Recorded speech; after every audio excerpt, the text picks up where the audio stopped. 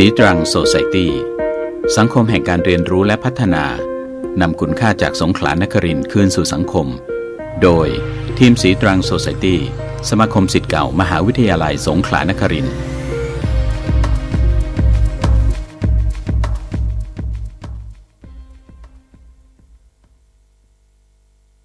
สวัสดีค่ะท่านผู้ฟังทุกท่านพบกันอีกครั้งในรายการสีตรังโซไซตี้รายการที่จัดโดยสมาคมศิษย์เก่ามหาวิทยาลัยสงขลานครินทร์ออกอากาศทางสถานีวิทยุมอ FM88 MHz ทุกคืนวันจันทร์พุธและก็ศุกร์ในช่วงเวลาตั้งแต่ 20 นาฬิกาจนถึง 21 นาฬิกาโดยประมาณนะคะและสำหรับคืนวันพุธค่ะก็จะเป็นช่วงของนาสารพันกับดิฉันจันฉายเป็นผู้ดำเนินรายการและเป็นผู้ที่ไปค้นหาข้อมูลต่างๆเรื่องราวต่างๆที่จะเอามาชวนคุยกับท่านผู้ฟังในช่วงเวลาประมาณเกือบ1ชั่วโมงตรงนี้นะคะและสำหรับคืนวันพุธนี้ดิฉันก็จะมาชวนคุยกับท่านผู้ฟังในเรื่องราวที่เกี่ยวข้องกับคดีค่ะอาจจะเป็นเพราะว่าช่วงนี้นะคะดิฉันอินมากไปหน่อยนะคะฟังพอดแคสต์นะคะฟังหนังสือเสียงที่มันเกี่ยวข้องกับเรื่องของฆาตกรรมเยอะๆคดีความเยอะๆนะคะวันนี้ก็เลยอยากจะเอาเรื่องคดีหนึ่งมาชวนคุยแต่ไม่ใช่คดีฆาตกรรมนะคะเป็นแค่เพียงคดีปริศนาที่ไขไม่ได้ของประเทศญี่ปุ่นค่ะคดีนี้เกี่ยวข้องกับบริษัทยักษ์ใหญ่แบรนด์ดังที่ทำเรื่องของขนมค่ะท่านผู้ฟังหลายท่านอาจจะเคยได้ยินเรื่องราวเรื่องนี้มาในช่วงปีพ.ศ. 2527ย้อนหลังไปก็สัก39ปีเกือบจะ40ปีแล้วนะคะไม่แน่ใจว่าท่านผู้ฟังเคยได้ยินเรื่องราวบ้างหรือเปล่านะคะแต่ดิฉันเองเนี่ยพอได้อ่านคดีนี้ก็รู้สึกติดอกติดใจอยากจะเอามาชวนคุยเพราะรู้สึกว่ามันเป็นคดีที่มีความน่าสนใจพอสมควรเลยนะคะเพราะว่าในช่วงเวลาที่มันเกิดคดีความอันนี้เกิดขึ้นเนี่ยกรมตำรวจญี่ปุ่นนะคะเขาได้ชื่อว่าเป็นกรมตำรวจที่สามารถที่จะไขคดีความที่เกิดขึ้นในประเทศเขาได้เป็นอย่างดีนะคะถึง 97% เลยที่จะไขคดีได้เกือบ97เกือบ 100% แล้วนะคะ 97% เนี่ยไขคดีได้หมดแต่คดีนี้กลับเป็นคดีหนึ่งในคดีที่เขากรมตำรวจปิดคดีไม่ลงค่ะแล้วก็ยังเป็นปริศนามาจนกระทั่งคดีหมดอายุความไปเมื่อปีค.ศ. 2000หรือเมื่อ23ปีที่แล้วนะคะแล้วก็ยังสืบหาตัวคนร้ายไม่ได้เลยนะคะคดีนี้เขาก็จะเรียกติดปากกันเรียกว่าคดีกุลิโกะนะคะแต่วันนี้ก็เอาทั้งเรื่องของคดีความและเรื่องของความแปลกที่ทำให้เกิดขนมกุลิโกะขึ้นมาถ้าเราไปย้อนหลังดูนะคะมันจะเห็นว่าไอ้การที่มีการก่อตั้งบริษัทกุลิโกะขึ้นมาเนี่ยจนบัดนี้นะคะเมื่อปี2020เนี่ยบริษัทกุริโกะนี่มูลค่าในตลาดนะคะประมาณ 80,000 กว่าล้านนะคะแต่ปี2022เนี่ยราคามันหายไป 20,000 กว่าล้านเหลือราวๆ 60,000 กว่าล้านนะคะก็ถือว่าเป็นบริษัทยักษ์ใหญ่แบรนด์ดังในประเทศไทยก็มีที่ทำการของบริษัทกุริโกะมาตั้งอยู่ด้วยนะคะเพราะฉะนั้นก็ทำให้ดิฉันรู้สึกว่าพออ่านเจอคดีนี้นะคะแล้วก็อ่านถึงประวัติความเป็นไปเป็นมาของการก่อตั้งบริษัทกุริโกะแล้วก็ชอบใจในหลายๆเรื่องก็เลยอยากจะเอามาชวนคุยเราไปลองติดตามกันเลยดีไหมคะดิฉันจะเริ่มต้นด้วยเรื่องของคดีความก่อนแล้วกันนะคะเรื่องราวเนี่ยมันเกิดขึ้นในวันอาทิตย์ที่18มีนาคมค่ะปีอย่างที่บอกไปนะครับปีค.ศ. 1984หรือปีพ.ศ. 2527นั่นเองนะคะค คุณคัตสึอิสะนะคะคัตสึฮิสะนะคะเสียงอาจจะออกยากนิดนึงเพราะว่าเป็นเสียงญี่ปุ่นนะคะคัตสึฮิสะเอซากิเราเรียกว่าคุณเอซากิง่ายๆดีกว่านะคะซึ่งเป็นประธานของบริษัทกุริโกะในขณะนั้นเนี่ยเขาก็เป็นชายหนุ่มอายุราวๆแค่42ปีเท่านั้นเองนะคะได้เดินทางกลับมาจากงานแต่งงานแล้วก็ด้วยความอ่อนล้านะคะเขาก็ขึ้นไปอาบน้ำบนชั้น3ของบ้านนะคะในขณะที่ภรรยาแล้วก็ลูกของเขาก็พักอาศัยอยู่ในบ้านตามปกติแล้วห่างจากบ้านของเขาไปไม่ไกลนักก็จะเป็นบ้านของคุณแม่ของเขาค่ะซึ่งมีอายุประมาณ70ปีเนี่ยตอนนั้นน่ะคุณแม่ของเขาที่พักอาศัยอยู่ในบ้านของตัวเองนะคะก็มีชาย2คนใส่หน้ากากนะคะปิดบังใบหน้าของตัวเองบุกเข้าไปในบ้านของคุณแม่ของคุณเอซากิแล้วก็ไปพร้อมกับมีอาวุธนะคะแล้วก็มีชายคนหนึ่งนั่งรออยู่ในรถแต่อีกคนหนึ่งเข้ามาในบ้านแค่คนเดียวจากนั้นก็จับหญิงชรานะคะมัดเอาไว้นะคะแล้วก็ให้หญิงชราคือก่อนที่จะจับหญิงชรามัดก็ไปบอกว่าให้หญิงชราเนี่ยเอากุญแจบ้านของคุณเอซากิมาให้ผู้บุกรุกนะคะซึ่งพอหลังจากให้แล้วก็อย่างที่บอกคุณแม่ของคุณเอซากิก็ถูกจับมัดเอาไว้แล้วจากนั้นชาย2คนเนี่ยเขาก็เข้าไปในบ้านของคุณเอซากิโดยการที่ไขกุญแจเข้าไปนะบุกเข้าไปในบ้านแล้วก็เข้าไปจับกุมภรรยาแล้วก็ลูกๆของคุณเอซากิที่อยู่ชั้นล่างเนี่ยค่ะโดยที่ผูกมัดไว้เช่นเดียวกันกับคุณแม่ของคุณเอซากินะคะตอนนั้นเนี่ยภรรยาของคุณเอซากิเขาก็ได้บอกว่าจะเอาทรัพย์สินใดๆก็ให้เอาไปได้เลยขอร้องว่าให้เว้นชีวิตเอาไว้นะคะ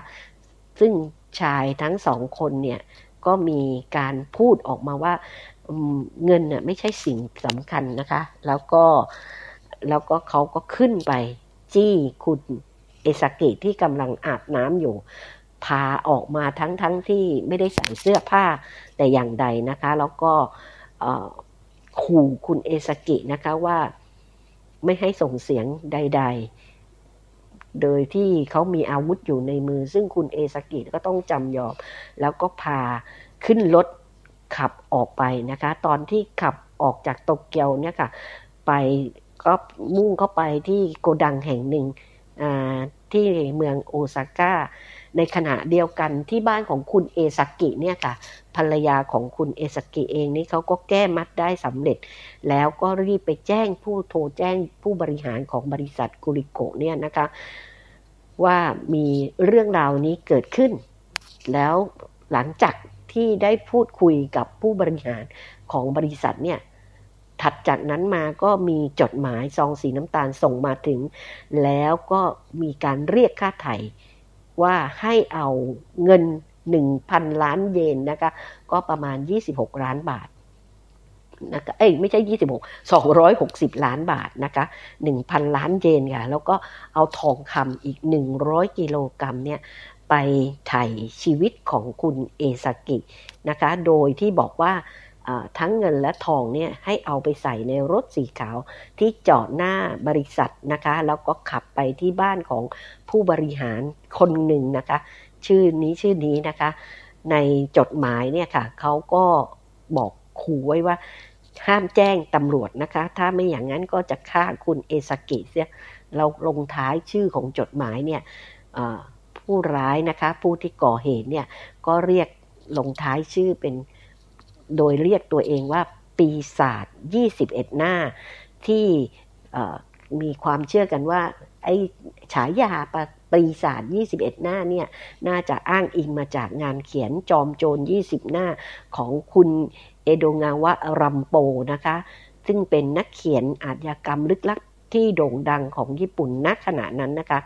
และก็ชื่อนี้ก็ถูกเรียกผู้ก่อเหตุอันนี้นะคะมาจนถึงทุกวันนี้แล้วก็ ยังเป็น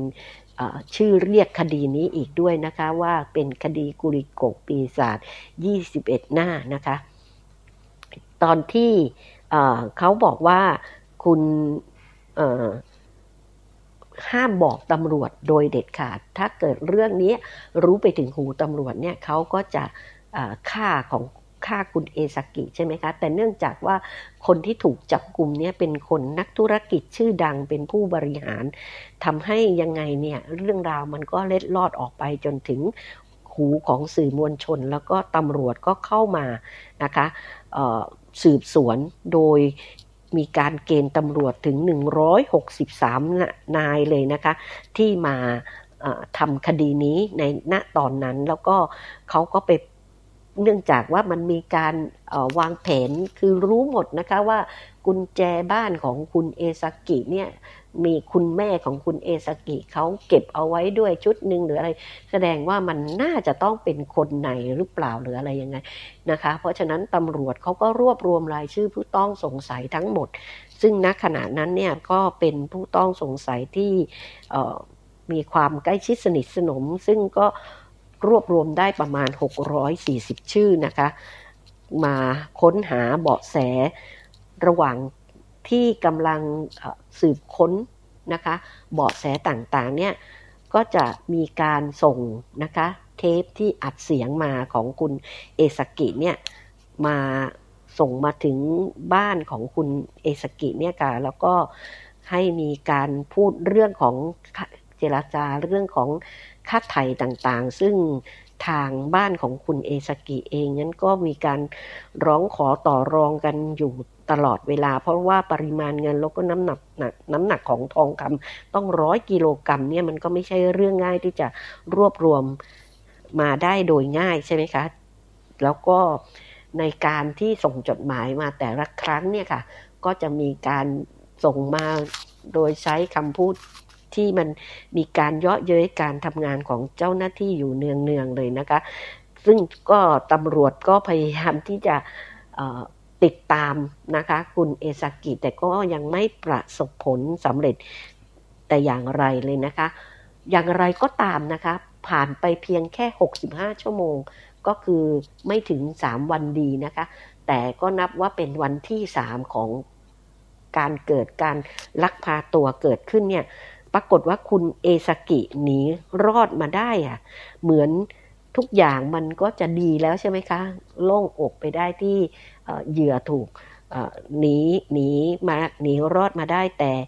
จริงๆอ่ะเรื่องมันไม่ได้จบแล้วค่ะมันเป็นแค่เพียงการเริ่มต้นเท่านั้นเองนะคะเพราะว่าพอคุณเอซากิหนีออกมาได้เนี่ยแล้วก็พอตำรวจก็เข้าไปสอบปากคำคุณเอซากิเนี่ยก็พบว่าเขาบอกว่าเขาถูกลักพาตัวไปขังไว้ในโกดังที่เมืองโอซาก้าค่ะโดยที่เขาก็จะถูกมัดมือไขว้หลังแล้วก็มีคนเฝ้าอยู่ถูกบังคับให้พูดอัดเสียงห้องที่เขาถูกขังเนี่ยมันจะมืดจนเขามองไม่เห็นอะไรเลยไม่รู้ว่าอะไรอยู่ตรงไหนยังไงทางออกทางเข้าอะไรเป็นแบบไหนนะคะคนร้ายก็สวมใส่หน้ากากปิดบังใบหน้าตลอดเวลาแต่คนร้ายที่เข้ามาพูดคุยกับเขาเนี่ยก็จะมีประมาณ3 คนนะคะโดยที่คุณเอซากิเนี่ยเขาบอกว่าคนร้ายเนี่ยก็บอกว่าหลอกเขานะคะว่าไม่ได้จับเพียงแค่เขามาเพียงคนเดียวนะคะยังได้ลักพาตัวลูกสาวของเขามาด้วยเพราะฉะนั้นเนี่ยถ้าเมื่อไหร่ก็ตามที่คุณเอซากิคิดจะหนีเนี่ยก็คนร้ายก็จะฆ่าลูกของคุณเอซากิแทนนะคะแต่ที่คุณเอซากิหนีมาได้นะคะมันเกิดขึ้นเพราะตอนนั้นไม่มีใครอยู่ๆก็คนร้ายก็ไม่ได้เฝ้าปล่อยเขาไว้อยู่เพียงลำพังนะคะซึ่งพอมาวิเคราะห์ตอนหลังก็อาจจะเป็นเพราะว่าช่วงนั้นเนี่ยตำรวจมันระดมกำลังเต็มที่เลยค่ะทั้งทางเฮลิคอปเตอร์บินไล่ล่าแทบจะปิดเมืองแล้วก็ตรวจสอบค้นหาคุณเอซากิเลยก็เลยเป็นจุดที่เขาคิดว่าอาจจะเป็นเพราะ เรื่องนี้หรือเปล่าที่ทำให้คนร้ายทั้ง3คนเนี่ย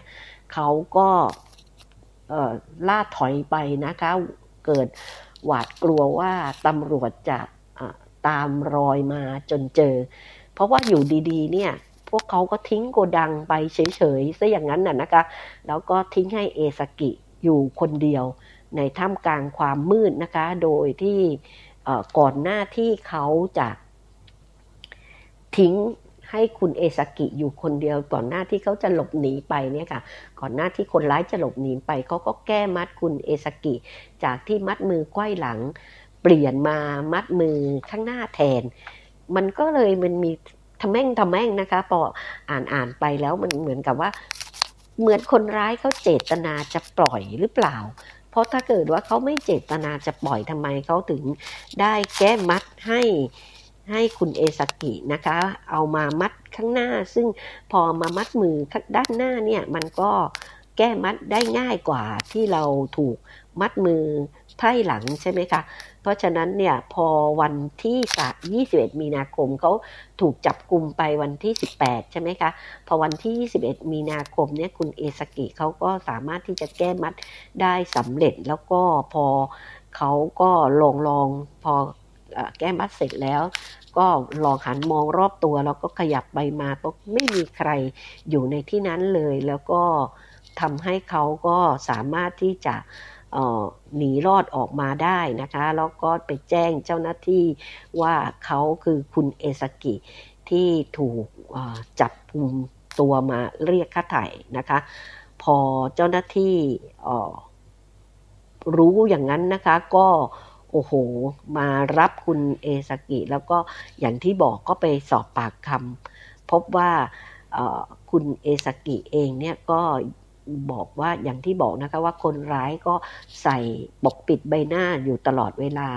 ดังนั้นคุณเอซากิก็ไม่สามารถที่จะให้ข้อมูลได้มากนักแต่ก็ได้บอกว่าผู้ต้องหา3รายที่จับกุมเข้ามาเนี่ยคนหนึ่งก็สูงประมาณ170อีกคนสูง165นะคะแล้วก็อีกคนสูง160เซนติเมตรโดยมีอายุที่อยู่ในช่วงตั้งแต่20จนถึง40ปีนะคะคนหนึ่งประมาณ20ปีอีกคนหนึ่งก็ประมาณ30กว่าและอีกคนหนึ่งก็40กว่ามีอาวุธที่คิดว่าพอตอนหลังที่มาวิเคราะห์ก็คิดว่าน่าจะเป็นของปลอมนะคะเป็นปืนไรเฟิลปลอมหรือเปล่านะคะแล้วก็คนทั้งหมดเนี่ยก็ได้ข้อมูลมาเพียงแค่นี้แต่จากข้อมูลที่ได้มาเนี่ยตำรวจก็พยายามที่จะไปค้นหาติดตามคนร้ายแต่ก็ไม่พบเจอร่องรอยแต่อย่างใดเวลาผ่านไปเพียงแค่3สัปดาห์นะคะหลังจากการลักพาตัวเนี่ยอยู่ๆนะคะที่ทุกคนคิดว่าเรื่องมันจะจบละก็กลายเป็นไม่จบนะคะเพราะอยู่ๆเนี่ยรถที่จอดอยู่ที่หน้าบริษัทของสำนักงานใหญ่บริษัทกุริโกะเนี่ยค่ะก็เกิดไฟลุกไหม้ขึ้นอย่างปริศนาก่อนที่จะมีจดหมายจากปีศาจ21หน้าเนี่ยค่ะส่งเข้ามาถึงแล้วก็บอกว่าวัตถุประสงค์ที่แท้จริงของการที่เขาจับกุมตัวของคุณเอซากิไปเนี่ยเขาก็ไม่ได้หวังเงินลักค่าไถ่นะคะเพียงแต่เขาต้องการจะเปิดเผยอันตรายของขนมกุริโกะที่ผลิตออกมาว่ามันมีอันตรายต่อเด็กๆอย่างไรนะคะพออ่านมาถึงตรงนี้ค่ะมันจะรู้สึกใช่ไหมคะว่าต้องเป็นคนไหนแน่ๆเลยนะคะทำไมถึงเข้าไปวางเพลิงรถได้เข้าไปถึงในตัวตรงนั้นได้หรืออะไรก็ตามแต่นะคะแล้วก็รู้เรื่องราวต่างๆเกี่ยวกับความเป็นไปเป็นมาของบริษัทนะคะช่วงไหนเป็นอย่างไรที่เขาจะเข้าไปรอบทำก่อการร้ายหรืออะไรก็ตามแต่แล้วก็เหมือนกับว่ามีความเจ็บแค้นอะไรที่เป็นส่วนตัวกับบริษัทขนมกุริโกะอันนี้นะคะแต่ตำรวจก็ไม่สามารถที่จะหาข้อมูลมากกว่านี้ไปได้ค่ะแล้วก็ตอนหลังเนี่ยก็ส่งจดหมายมานะคะบอกว่าเขาพออย่างที่บอกว่าพอมีไฟไหม้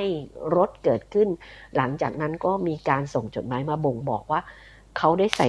ไซยาไนด์นะคะคนร้ายเนี่ยเขาได้ใส่สารไซยาไนด์ลงไปในขนมของกุริโกะนะคะแล้วก็ไอ้เรื่องนี้ทำให้เกิดความเสียหายอย่างมากมายกับบริษัทเลยนะคะแทบจะพังไปเลยอย่างที่บอกแทบจะล้มละลายไปเลยเพราะว่ามันทำให้บริษัทเนี่ยค่ะต้องตรวจสอบแล้วก็เก็บขนมกลับทั่วประเทศเลยนะคะตอนนั้นที่ขนมของกุริโกะเพราะมันไม่ได้บอกนะคะว่าใส่ไปในจุดไหนยังไงขนมชนิดไหนอย่างไรนะคะบริษัทกุริโกะต้องเรียกเก็บขนมกุริโกะทั่วประเทศนะคะแล้วก็สั่งเก็บสินค้ามาแล้วก็มาตรวจสอบทั้งหมดเลยเกิดความเสียหายเนี่ยประมาณการกันว่าณขณะนั้นน่ะราวๆ$21 ล้านสหรัฐเลยทีเดียวเลยนะคะหุ้นตอนที่ประธานบริษัทคุณเอซากิถูกลักพาตัวไปมันก็ตกลงแล้วแต่พอเรื่องนี้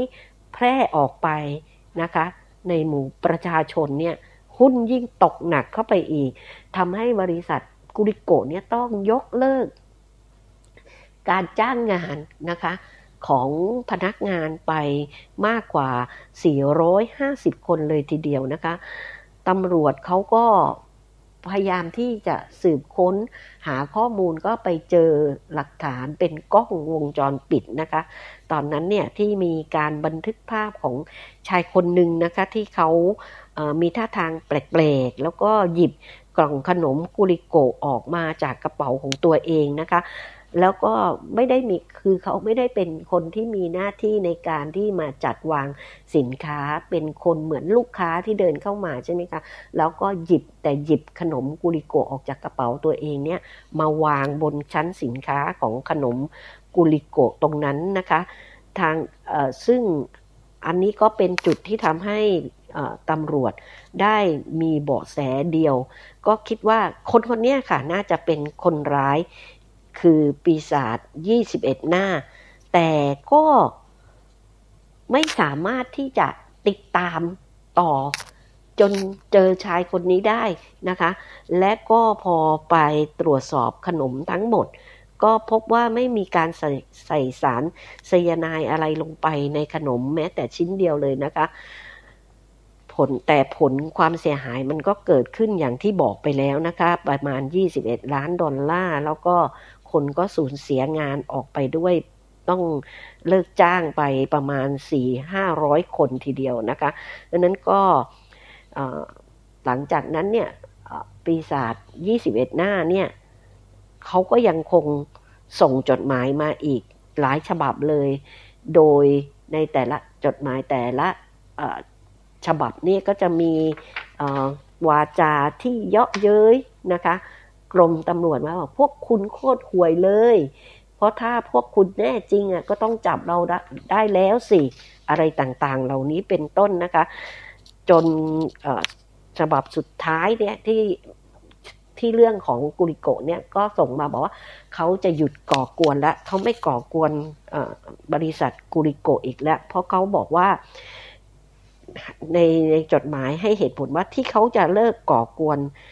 บริษัทกุริโกะแล้วเพราะว่าเด็กในกลุ่มของเขาอะค่ะคือเขาบอกกลุ่มของเขาเนี่ยมีเด็กด้วยนะคะเด็กในกลุ่มเสียใจที่ไม่มีขนมกุริโกะตามท้องตลาดเพราะว่าเด็ก4 ขวบซึ่งอยู่ในกลุ่มของพวกเราเนี่ยร้องไห้ทุกวันเพราะไม่ได้กินขนมกุริโกะที่เขารักดังนั้นพวกเขาก็จะไม่ก่อกวนหยุดก่อกวนบริษัทกุริโกะแต่ยังไม่เลิกลานะคะนอกจากจะหยุดก่อกวนบริษัทกุริโกะแต่ก็จะไปหยุดจะไปไม่ใช่ไปก่อกวนไม่ใช่ไปหยุดไปก่อกวนบริษัทอาหารที่เป็นคู่แข่งของบริษัทกุริโกะตอนนั้นก็ชื่อว่ามารุไดแฮมนะคะก็เป็นบริษัทอาหารยักษ์ใหญ่ของญี่ปุ่นอีกบริษัทหนึ่งแทนนะคะแต่ถ้าเกิดว่าทางกรมตำรวจต้องการที่จะให้เขาหยุดก่อกวนหยุดการก่อกวนหยุดการวางยาทุกอย่างเนี่ยพวกเขาจะต้องได้รับเงิน50 ล้านเยนนะคะแต่ว่าวิธีการที่จะเอาเงิน50 ล้านเยนเนี่ยมาให้กับพวกเขาเนี่ยจะต้องทำตามกลวิธีของเขาเท่านั้นก็คือว่าจะต้องให้พนักงานของบริษัทมารุไดเนี่ยค่ะ เอาเงิน50 ล้านเยนขึ้นบนรถไฟความเร็วสูงนะคะชินคันเซ็นนะคะแล้วก็ผ่านสถานีที่มีธงให้สัญญาณสีขาวขึ้นมาก็ให้โปรยเงินลงมาจำนวนหนึ่งทุกๆสถานีที่มีธงสัญญาณนะคะหลังจากที่ได้รับจดหมายเช่นนี้เนี่ยตำรวจก็ปลอมตัวนะคะเป็นพนักงานของบริษัทมารุไดแล้วก็เอาเงิน50 ล้านเยนเนี่ยขึ้นไปบนรถไฟแต่นั่งรถไฟไปถึงสถานีไหนก็ตามแต่ก็ไม่มีสถานีที่มีการชูธงสีขาวเป็นสัญลักษณ์ให้เขาโปรยเงินไปเลยนะคะแต่บนรถไฟเนี่ยตำรวจพบชายผู้ต้องสงสัยคนหนึ่งนะคะมีท่าทางแปลกๆอยู่บนรถไฟเป็นชายรูปร่างสูงใหญ่นะคะแล้วก็ใส่หมวกใส่แว่นกันแดดตำรวจก็เลยไปประสานงานแล้วก็ขอกำลังเพิ่มเติมในการที่จะล้อมจับชายคนนี้ค่ะแต่ปรากฏว่าก็คว้าน้ำเหลวนะคะไม่สามารถจับชายคนนี้ได้นะคะแล้วก็จากในกล้องวิดีโอวงจรปิดที่เห็นภาพชายคนเนี้ยที่ใกล้เคียงกับคนที่ตำรวจเห็นบนรถไฟเนี่ยก็ทำให้เจ้าหน้าที่ของกรมตำรวจก็สเก็ตภาพออกมานะคะเป็นหน้าตาที่ปรากฏอยู่ในสื่อนะคะต่างๆของญี่ปุ่นว่าเป็นบุคคลที่ต้องสงสัยก็ดูแล้วเหมือนชายญี่ปุ่นทั่วๆไปเพียงแต่มีลักษณะเด่นที่แตกต่างแปลกตาออกไปก็คือเขาบอกว่าดวงตาของชายผู้นั้นเหมือนตาของสุนัขจิ้งจอกอะก็มีเพียงแค่นี้นะคะที่ตำรวจได้เบาะแสมาสรุปว่ามันเกิดความกลาหลตลอดในช่วงปีนั้นไม่ว่าจะกับบริษัทกุริโกะหรือว่าบริษัทมารุไดนะคะแต่พอความเสียหายเกิดขึ้นเยอะมากเลยเพราะคนก็ไม่กล้าซื้อขนมกินใช่ไหมคะเพราะว่าคิดว่ามันมีสารแปลกปลอมใช่ไหมที่เขาข่มขู่เอาไว้คือสารไซยาไนด์นั้นก็ตรวจสอบกันจนหมดสิ้นก็พบว่ามันไม่มีอะค่ะไม่มีอะไรอยู่ในขนมนั้นเลยทีนี้กรมตำรวจถูกกดดันอย่างมากประชาชนมีความเครียดใช่ไหมคะกับเรื่องราวที่เกิดขึ้นเนี่ยบริษัทเองก็เสียหายมากมายเศรษฐกิจช่วงนั้นก็พังไปพอสมควรพอกรมตำรวจถูกกดดันมากๆก็เจ้าของไม่ใช่เจ้าของหัวหน้ากรมตำรวจตอนนั้นนะคะที่เป็นคนที่เป็นคนสืบสวนอยู่ก็มีความรู้สึกว่าเขาเนี่ยค่ะก็ไม่สามารถที่จะทำการสืบคดีนี้ได้สำเร็จนะคะผู้กำกับการของโรงพักที่เป็นหัวหน้างานนี่เขาก็เลยตัดสินใจเขาไม่ได้บอกชื่อนะคะว่าชื่ออะไรก็ตัดสินใจที่จะฆ่าตัวเองนะคะโดยการจุดไฟเผาตัวเองในสวนหลังบ้านของผู้กำกับเป็นการจบชีวิตลงหลังจากการที่เกิดการฆ่าตัวตายของผู้กำกับอันนี้ค่ะสร้างความตื่นตะลึงให้กับสังคมของญี่ปุ่นแล้วก็ทำให้ปีศาจ21หน้าเนี่ยต้องออกโรงมาส่งจดหมายหาตำรวจอีกครั้งหนึ่งว่าด้วยความตายที่น่าเศร้าของผู้กำกับโรงพักก็ทำให้พวกเขาเนี่ยจะยุติเรื่องของการข่มขู่ใดๆก็ตามแต่ถ้าเกิดว่ามีใครมาอ้างต่อจากเขาไปต่อจากนี้ไปนะคะในเรื่องของการวางยาพิษในขนมหรือว่าเรียกค่าไถ่ก็ตามแต่เนี่ยถือได้ว่าไม่ใช่ตัวเขาจะไม่ทำแล้วหลังจากนั้นเนี่ยปีศาจ21หน้าก็หายไปจากวงการแล้วก็แล้วทางกรมตำรวจเองก็อย่างที่บอกก็ไม่สามารถที่จะตามจับได้ทิ้งให้เป็นปริศนาที่มืดดำนะคะว่าใครกันแน่คือปีศาจ21หน้าเนี่ยค่ะอันนี้ก็เป็นเรื่องราวนะคะคร่าวๆของคดีปริศนานะคะซึ่งจริงๆแล้วในช่วงเวลานั้นนะคะมันในช่วงนั้นที่เกิดเรื่องราวอันเนี้ยค่ะในญี่ปุ่นก่อนหน้าสักประมาณ 2-3 เดือนก็มีเหตุการณ์ลักพาตัวเจ้าของเบียร์ไฮเดเกนที่ประเทศเนเธอร์แลนด์ ทีแรกกรมตำรวจญี่ปุ่นก็สงสัยว่าผู้ก่อเหตุนี่จะเป็นคนต่างชาติหรือเปล่าเพราะว่าที่ผ่านมาเนี่ยในญี่ปุ่นอย่างที่บอกอะค่ะว่าอาชญากรรมแบบเนี้ยมันมีน้อยมากๆเลยนะคะแต่พอเอาเข้าจริงก็ไม่ใช่นะคะแล้วก็อย่างตำรวจเนี่ยในช่วงของการที่ทำคดีนี้นะคะตำรวจเนี่ยต้องระดมกำลังถึง1 ล้านนายเลยนะคะในการสอบสวนแล้วก็มีผู้ต้องสงสัยถึง125 แสนรายเลยนะคะทั้งยากูซ่าพนักงานกุริโกะที่ถูกไล่ออกผู้บริหารบริษัทหรือแม้แต่ตัวคุณเอซากิเองเขาก็ยังสงสัยนะคะว่าจะเป็นการสร้างเรื่องเองหรือเปล่าเพื่อที่จะทำข่มขู่บริษัทคู่แข่งนู่นนี่นั่นแต่สุดท้ายก็ไม่ใช่ทั้งสิ้นรวมไปถึงเขาคิดว่าจะเป็นสายลับของเกาหลีเหนือที่มาก่อเหตุด้วยซ้ำนะคะทุกอย่างที่บอกนะคะจนถึงคดีหมดอายุความไปเมื่อปี 2000 นี้จนถึงวันนี้ก็ตามแต่ก็ยังไม่มีใครรู้เลยค่ะว่าตกลงแล้วปีศาจ21 หน้านี้คือใครและเหตุผลที่แท้จริงของการกระทำเรื่องนี้ขึ้นมามันคืออะไรเพราะดูแล้วเหมือนไม่ได้เจตนาจะหวังเงินหวังอะไรนะคะการแล้วก็ไม่ได้มีการที่จะคิดเอาชีวิตหรืออะไรแล้วพอมีคนเสียชีวิตด้วยการฆ่าตัวตายผู้กำกับอย่างที่บอกเขาก็รู้สึกเขาก็เศร้านะคะสะเทือนใจเช่นเดียวกันแล้วก็หยุดทำการข่มขู่หยุดการทำการต่างๆแล้วยังได้เขียนจดหมายมาประณามตัวเองด้วยนะคะว่าเขียนว่าพวกเราเป็นคนเร็วที่ทำได้มากกว่าการข่มขู่บริษัทเหล่านี้พวกเราทำได้เยอะกว่านั้นเพราะมันสนุกที่ได้คุกคามชีวิตคนเขาใช้คำว่าคน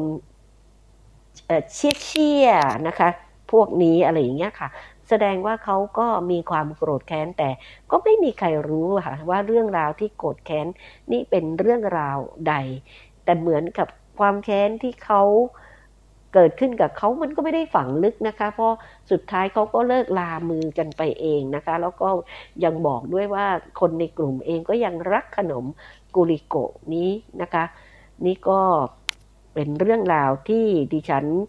อยากจะเอามาชวนพูดชวนคุยในช่วงแรก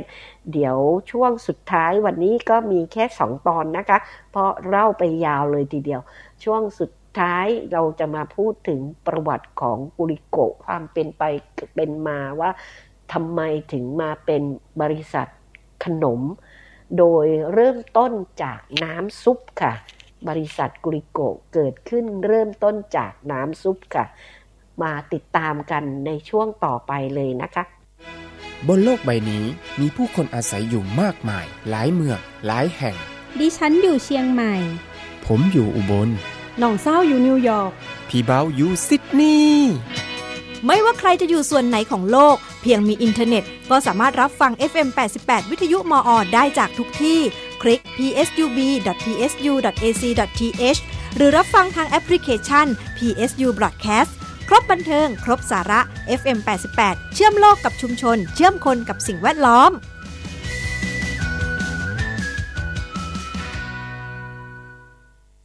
คุณคะ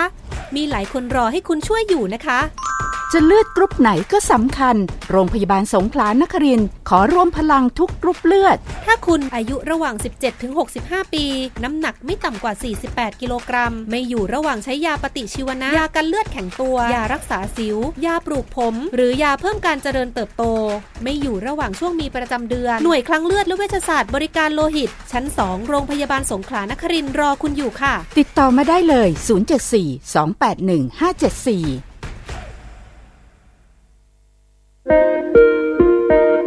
สีตรังโซไซตี้สังคมแห่งการเรียนรู้และพัฒนานำคุณค่าจากสงขลานครินทร์คืนสู่สังคมโดยทีมสีตรังโซไซตี้สมาคมศิษย์เก่ามหาวิทยาลัยสงขลานครินทร์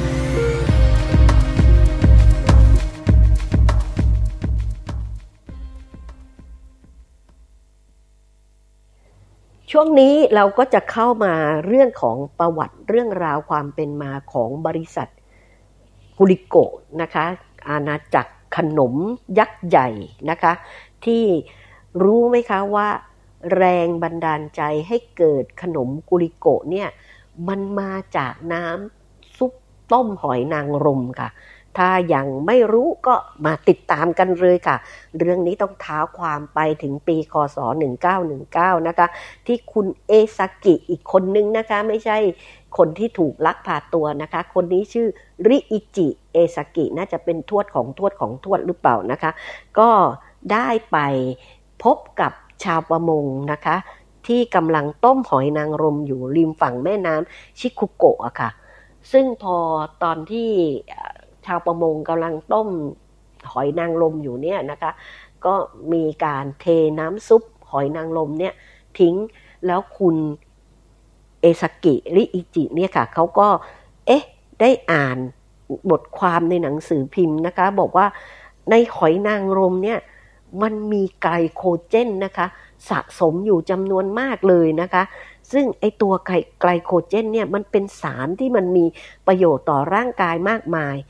มีเป็นแหล่งพลังงานช่วยให้ร่างกายมีสุขภาพที่แข็งแรงสุขภาพที่ดีเขาก็เลยมีความรู้สึกว่าทำไมถึงมีการต้มน้ำซุปแล้วก็เทน้ำซุปทิ้งเนาะค่ะเขาก็เลยซื้อหอยนางรมอันนี้ค่ะแล้วเอาไปวิเคราะห์ที่โรงพยาบาลมหาวิทยาลัยกับทีมงานนะคะที่มีการวิเคราะห์วิจัยนะคะเป็นมหาวิทยาลัยคิวชูอิมพีเรียลค่ะที่ญี่ปุ่นในการวิเคราะห์ครั้งนั้นก็พบว่าในสารในหอยนางรมแล้วก็ในน้ำซุปเนี่ยค่ะมันมีองค์ประกอบของไกลโคเจนอยู่เป็นจำนวนมากจริงๆนะคะถัดจากนั้นมาเนี่ยบังเอิญอีกนะคะว่าลูกชายคนโตของคุณริอิจิเนี่ยค่ะเขาก็ป่วยเป็นไข้ไทฟอยด์ใช่ไหมคะแล้วก็พาไปรักษากับคุณหมอเนี่ยปรากฏว่าผลการรักษามันไม่ดีอะค่ะความหวังในการที่จะหายนี่มันดูเหมือนกับจะหมดหวังช่วงนั้นเองที่คุณริอิจิก็เลยตัดสินใจที่จะคุยกับแพทย์ผู้ทำการรักษาแล้วก็ขออนุญาตว่าถ้างั้นเขาก็จะให้ลูกชายเขาเนี่ยได้ดื่มน้ำซุปไอหอยนางรมอันนี้ค่ะปรากฏว่าหลังจากที่ให้ลูกชายของเขาได้รับประทานหรือดื่มน้ำซุปหอยนางรมนี้ไปเรื่อยๆอาการของลูกชายเขากลับดีขึ้นเรื่อยๆจนกระทั่งหายป่วยอันนี้ก็มันไม่รู้ว่ามันไปแมทชิ่งกันยังไงนะคะก็ทำให้คุณริอิจิเนี่ยเขาก็เกิดความรู้สึกว่าทำไมเราไม่เปลี่ยนไอ้ไกลโคเจนที่อยู่ในน้ำซุปหอยนางรมเนี่ยให้มาเป็นผลิตภัณฑ์ยาเพราะว่าคุณริอิจิเนี่ยเบื้องแบ็คกราวด์นะคะหรือว่าเบื้องลึกของชีวิตของคุณริอิจิเองเนี่ยเขาก็เป็นลูกชายของร้านขายยาตอนที่เขาเรียนจบมาแล้วก็มาช่วยที่บ้านขายยาแต่ในขณะเดียวกันเนี่ยคุณริอิจิเขาก็เป็นคนที่ใฝ่เรียนอย่างที่บอกนะคะเขาทั้งอ่านบทความอ่านหนังสือเกี่ยวข้องกับเรื่องราวต่างๆมากมายแล้วรวมไปถึงเรื่องของธุรกิจแล้วก็ได้ไปเรียนที่กับไปสนทนาเรื่องธุรกิจเนี่ยค่ะกับครูที่อยู่สอนอยู่โรงเรียนใกล้บ้านของเขาในทางด้านธุรกิจจนได้ปรัชญาของเรื่องของการทำธุรกิจมาว่าการทำธุรกิจนี้ไม่ได้มุ่งหวังแต่เรื่องของกำไรเพียงอย่างเดียวนะคะการทำธุรกิจมันก็สามารถที่จะทำธุรกิจที่เกิดประโยชน์ที่ดีต่อสังคมได้คุณริอิจิก็เลยคิดอยากจะผลิตเป็นยาออกมาแต่กลุ่มที่ทำงานวิจัยร่วมกันทีมแพทย์ที่ทำงานวิจัยที่มหาวิทยาลัยคิวชูอิมพีเรียลเนี่ยก็ได้ให้คำแนะนำกับคุณริอิจิว่ามันจะดีกว่าไหมถ้าเกิดว่าเราสร้างร่างกายที่มันทนต่อการเจ็บป่วยแทนที่จะไปพยายามรักษาผู้ที่ล้มป่วยไปแล้วโอ้โหไอ้คำนี้เป็นคำคมของ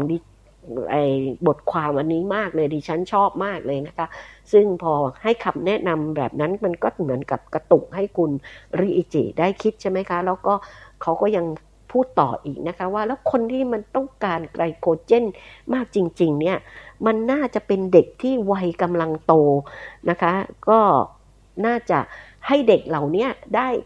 กินไกลโคเจนเพราะฉะนั้นมันไม่ควรจะออกมาในรูปแบบของผลิตภัณฑ์ที่เป็นยา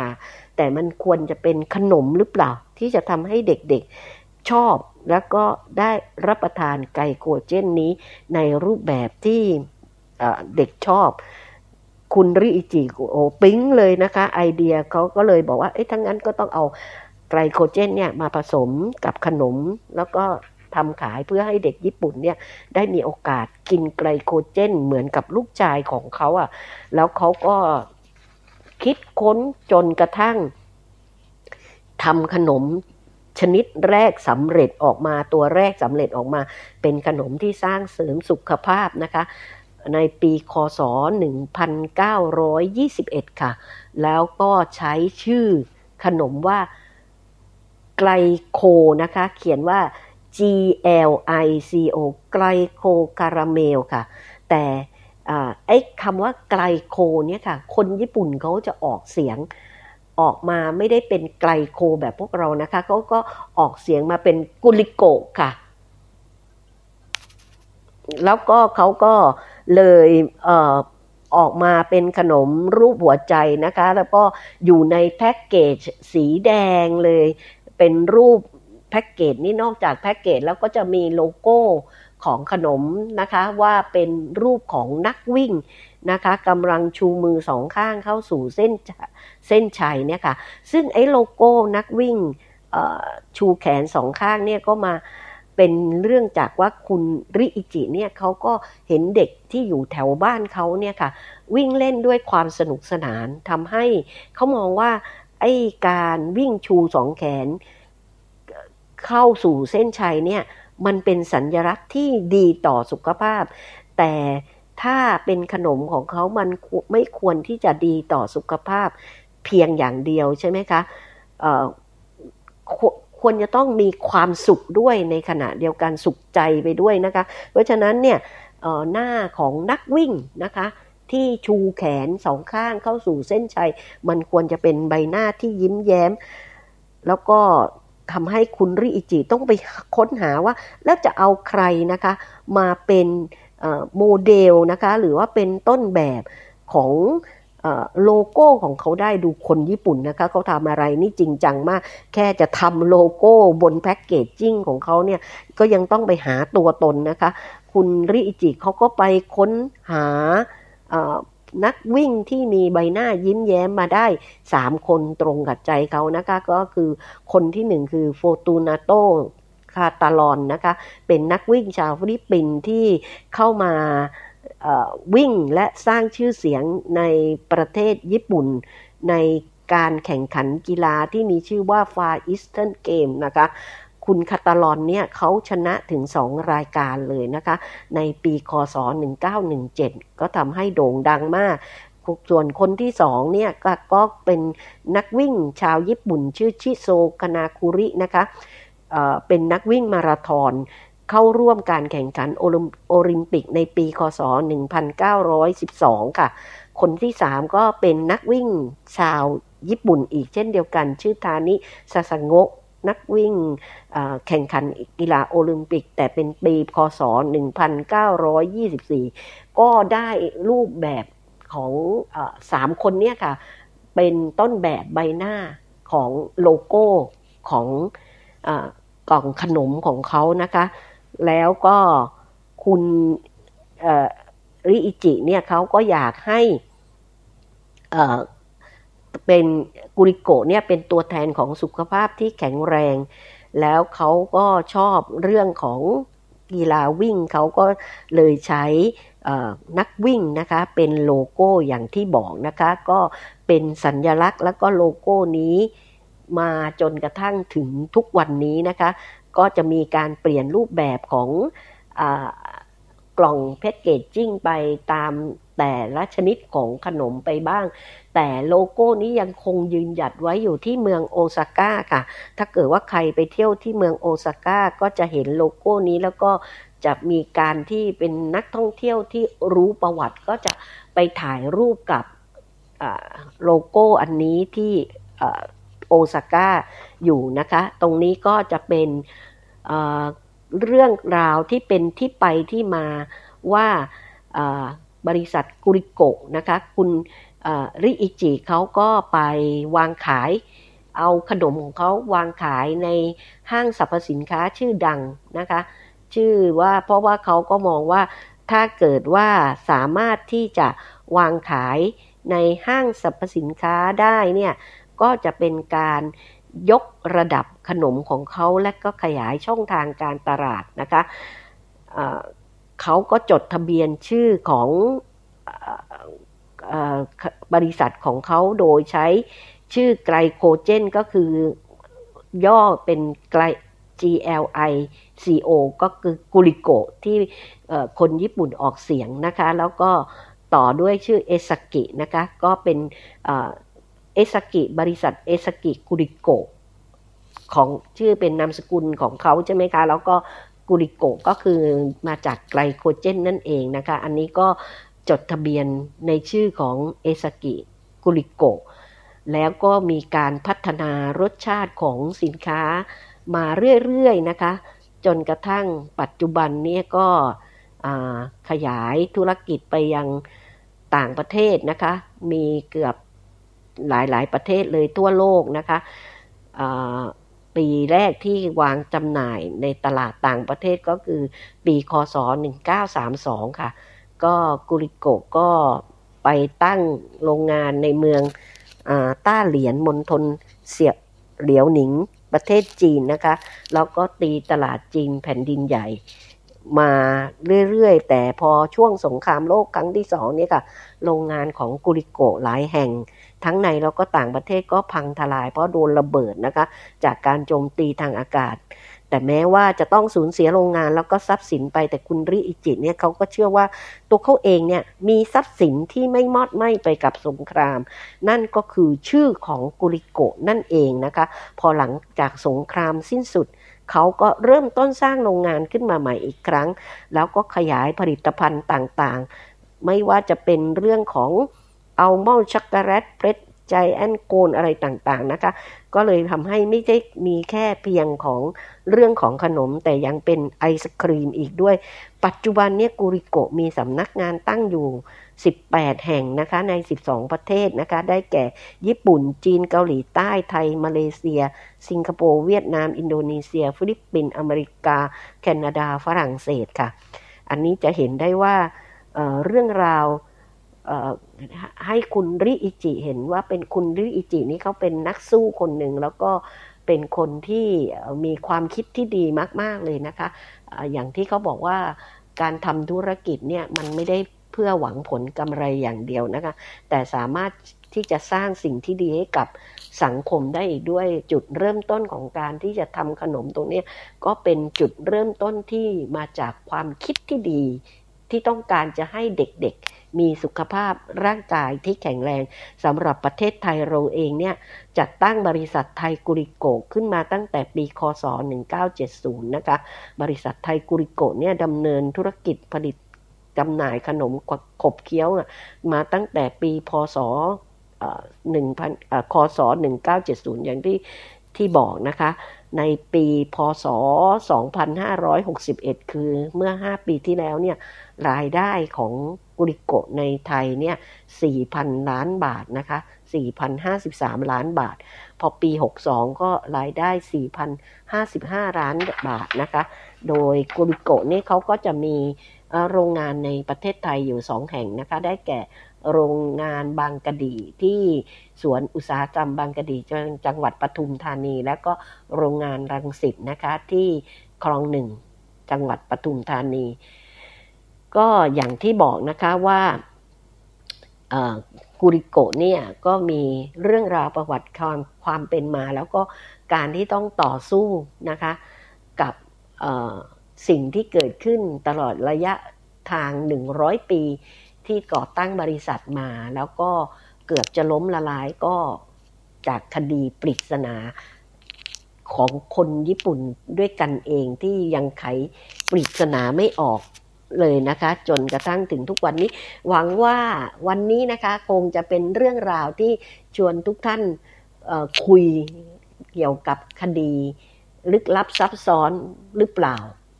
มันเหมือนจะไม่ลึกลับซับซ้อนนะคะแต่ก็ไขไม่ออกนะคะแล้วก็เรื่องราวของความแปลกนะคะจะก่อตั้งบริษัทขนมแต่เริ่มต้นมาจากน้ำซุปนะคะ ซึ่งน่าจะบอกว่าจากของคาวมาสู่ของหวานได้อย่างไรและเป็นของคาวที่มาสู่ของหวานด้วยความคิดที่ดีๆค่ะในการที่อยากจะให้เด็กๆมีสุขภาพร่างกายที่แข็งแรงแล้วก็อย่างที่บอกนะคะมุ่งเน้นไปที่การเขาเรียกว่าการสร้างเสริมดีกว่าที่จะมุ่งเน้นไปสู่การรักษาและดูว่าคนที่ควรจะได้รับการส่งเสริมให้สุขภาพที่ดีมากที่สุดนั้นคือวัยไหนนะคะแล้วก็เป็นไอเดียที่เปลี่ยน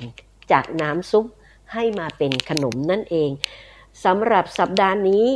คงจบลงเพียงเท่านี้พบกันใหม่สัปดาห์หน้าค่ะสวัสดีค่ะ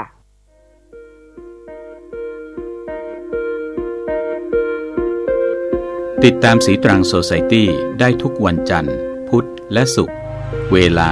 20:15 น.ถึง 21:00 น.